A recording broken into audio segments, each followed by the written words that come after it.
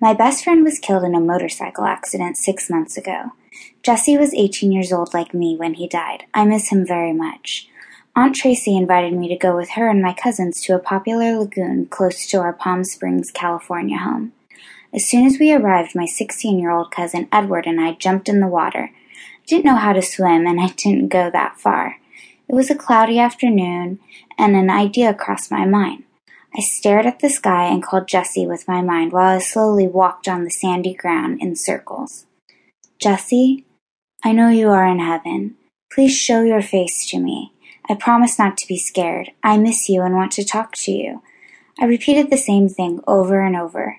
I truly believed that because I was asking to see him with all my heart, he was going to be allowed to talk to me. Suddenly, my feet were not touching the ground anymore. I felt hundreds of bubbles attached to my legs. To my horror, I discovered that I had ventured deep into the water while calling for Jesse. I desperately began trying to swim. All that I seemed to be doing was splashing the water while I was going down.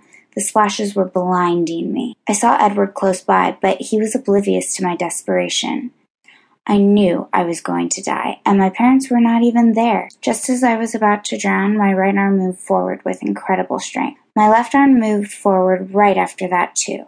I started swimming, and soon I found myself crawling on top of sharp rocks that were making cuts on both of my knees. The moment I reached shore, a strong realization came to my head.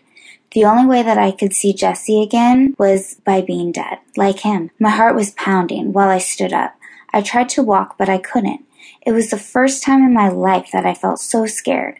I looked around and saw Edward in the water, talking to other kids. My aunt was sitting in her favorite beach chair reading a magazine. She had no idea how close she was from losing me. My near-death experience left me traumatized. I never told her or anyone else what happened to me. I grabbed my clothes from the back of her SUV and got dressed right away.